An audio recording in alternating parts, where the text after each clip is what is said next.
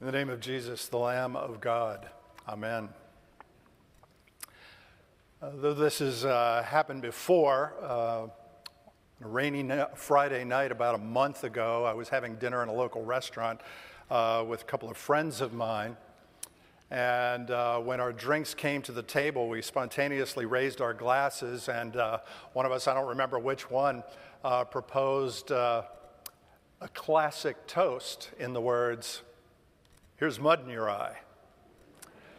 After which another one of us looked curiously across the table and said, "Where did that come from?" I was ready with the answer.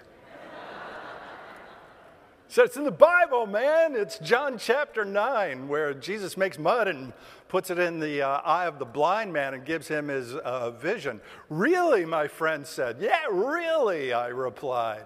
And so that toast that some of you may have proposed or at least heard is a euphemism. It is a way of saying, here's to your health. And I would add, here's to your vision of Jesus. And that story has really repeated itself in my life many different times with variations on the theme. And it has always been, if you'll pardon the expression, an eye-opening experience for people who may have heard or proposed that toast without even understanding what it really meant. And so by God's grace, today is a great eye-opening day of celebration.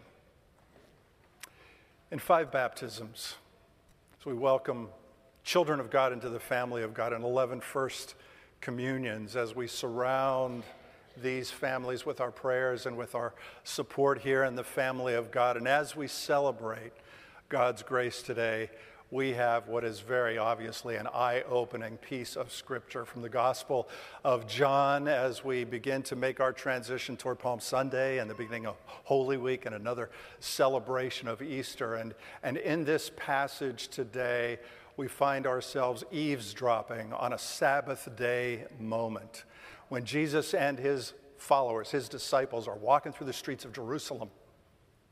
And there they come upon a man who is blind, and he is begging in the streets. And as the curtain rises on this passage, as you heard a moment ago, his disciples ask a question that I think some people, even to this day, continue to struggle with about the relationship between sickness and sin, the relationship between sin and loss, sin and brokenness, sin and the trials and the struggles of this life. "Rabbi, who sinned, this man or his parents, that he would be blind?" Because for them it had to really be one or the other, because they lived in this world that connected sickness and sin in very specific and very clear and unabashed ways. But Jesus dismisses the premise of their question and their notion by saying, neither this man nor his parents sinned, but the glory of God can be revealed in this man's life because Jesus is in the business of shining light through the darkness and through the brokenness of this world. And with that, John tells us that Jesus spits on the ground and he makes some mud with his saliva. You may find that to be gross. I find it to be gross. But to understand it, all you got to do is go back to the book of Genesis, where God creates us out of the dust of the earth.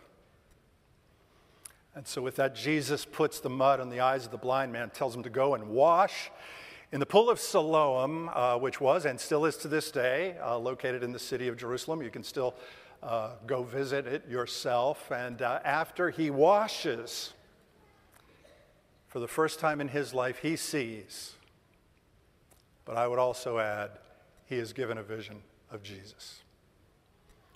Now, to be honest with you, there's a big part of me that wishes John would have just stopped the whole passage right there and gone on to the next thing, because this wonderful, most blessed moment in the life of this guy is followed by some buzzkilling conversations among people who just, didn't have the eyes to see what God has really done. And of course, you You start out with the neighbors, and they question the identity of this man, with some saying, well, that's really him, and others saying, no, that's not really him. It's somebody that just looks like him, if you'll pardon the expression. In other words, they were blind to what God was really doing in this world. They were so used to seeing him in just that one way, as a blind man, as a beggar, which is the only way that a blind person could support themselves back in those days. But the neighbors were blind to the transforming work of Christ. Then you get the Pharisees, the keepers and defenders of religious law. They don't question the identity of the man. They question the identity of Jesus. With some saying, he's got to be from God, and others saying, he can't possibly be from God because he performs this healing on the Sabbath day, which is against our religion. And so no self-respecting prophet would ever do such a thing, not to mention the fact that to perform this healing, he uses his own saliva, which under the law is defiled. It is impure. It is unclean. I agree with that. You don't like it when people spit at you. But for the Pharisees, the problem was that they let their religious tradition get in the way of this new thing that God was doing. This was a miracle of God, and they refused to see it. Then come the parents. They don't question the identity of their son. They really don't question the identity of Jesus either. What they questioned, in effect, was their own identity. And so they chicken out of defending Jesus, the healer, and also the one who was healed, because if they did, according to John, they would get kicked out of the synagogue. And so instead, they decide to stay in the comfort zone. Then you got the guy himself, this newly sighted visionary, who's interrogated by the Pharisees, and he responds by, just kind of flat out saying, well, this is what happened to me. This man Jesus, he made mud with saliva, and he put it on my eyes, and I washed in the pool of Siloam, and I was blind, but now I see. Except that he gets interrogated a second time. This time the gloves come off, and they say to him, give God the glory, which was a euphemism. It was a phrase that basically meant, now we want you to take an oath. Raise your right hand. Tell the truth. To which the man says, I just told you the truth, and you won't see it. The result of which is that man is rejected by them for what Jesus did for him. And yet he is led to the defining moment of his life when he looks at Jesus with this new vision that had been given to him, and he says to him, Lord, I believe. I vaguely remember preaching on this passage from John chapter 9 some years. In fact, I hate to say this, but probably decades ago, when I talked about a man that I knew at the time, whose name is Art Lillycrop, and he was hospital chaplain at Howard County General Hospital in Columbia, and he ministered to us during the time when our daughter Lauren had spent 80 days in the NICU there, having been prematurely born. And in one of our visits together, we were having coffee, and because I do what I do, I said to him, so how'd you get into the ministry? And, he kind of chuckled a little bit, smiled at me, and he said, well, I was blind, but now I see. Well, that's interesting. Say more. And he proceeded to tell me about a time when he contracted an eye disease during which everything became darker and darker and darker until he was literally physically blind for a period of some years, until he finally underwent bilateral corneal transplant and his vision was restored. And so with that story in mind, he looked at me across the table and he said, this is going to sound corny, but I found Jesus in the darkness. And that was the gist of the conversation. That was his testimony, his answer to my question. Well, last week I'm looking at the passage and I'm thinking about preaching on it once again, and I started asking myself, whatever happened to Art Lillycrop? And so thanks to the internet, I stalked him. I found out he's now on the other end of the country. He's out in California, still in ministry, and still in a healthcare facility where he is serving. But I also learned another part of the story that he did not share with me all those years ago. That when he lost his sight, he was actually working as a cameraman for a TV station in New York City. And, there are certain jobs that you can do and, still be blind. Being a cameraman, probably not one of them. And so after the transplant, when his vision was restored, he decided that instead of going back to his old profession, that he would say thank you to Jesus. So he went off to seminary and became an Episcopal priest. And today he goes around in the healthcare community talking about how somebody had to die so that he could have his sight. Which leads us to the real message that he conveys in his ministry about somebody who had to die so we can see the brightness and the glory of God. But what really strikes me about that whole story and what I now know about the details is really what he said to me years ago. I found Jesus in the darkness, which is to say that Jesus was already beginning to work his work, to shine his light, to give him spiritual insight, even before he received his physical sight once again. I found Jesus in the darkness. And he opened my eyes, and now I've become a servant of Christ. So I don't know, what kinds of things might be clicking for you in this passage, or what lessons you might be picking up from it. For me, that initial question on the part of those disciples about the relationship between sin and sickness, it just reminds me that I don't have to spend a whole lot of time wondering about that or asking myself why, bad things happen to good people in this world, or who sinned. Because the answer is very clear. We've all sinned.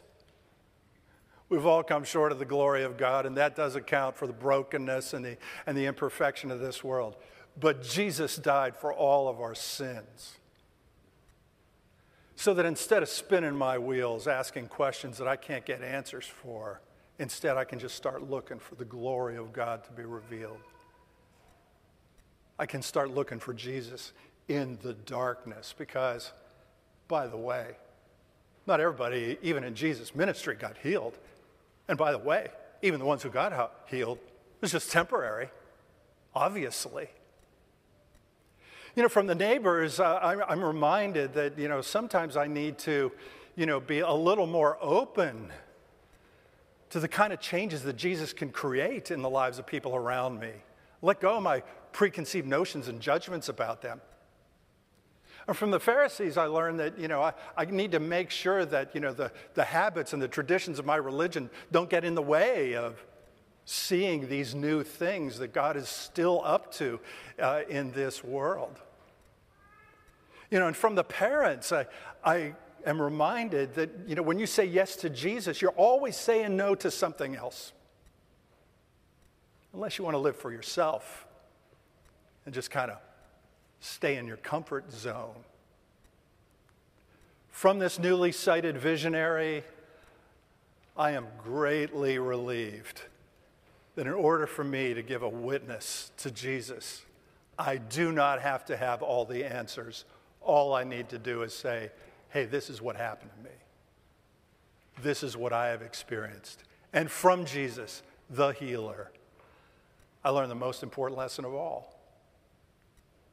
That there's nowhere that our God is unwilling to go to find his way to beggars like me and you and all of us and all of his children all around the world, to be the light of the world, to illuminate the truth, to shine through the darkness, to break through the law, and to give us our true identity as the children of God. It may interest you to know that today's passage from John chapter 9 has been read in the tradition of the Christian church all around the world during the season of Lent for 1,700 years. Because in the tradition of the early church, Lent was not just a journey to the cross. Lent was a time of preparation for, guess what, the sacrament of baptism that would be administered shortly before Easter, as it was for these four on this Lord's Day today. And so, as we celebrate that washing, you may be thinking about your own life and realizing that Jesus might not have been putting mud in your eyes, but he has washed away your sins, and he does feed you at his table of grace to strengthen your spirit, to remind you of his power and his voice and his message, that I have called you by name and you are mine. You are a child of God, and that will never change. And so, with all of those words in mind, to those who are baptized today, to those who in a moment will come to receive the Lord's Supper for the first time, to all of you here, and to all people everywhere, I say to you today, here's to your health, but it's only temporary. More importantly, here's to your vision of Jesus and its power to change everything for you until you see him face to face in a glory that will never end. In the name of the Father, and of the Son, and of the Holy Spirit. Amen.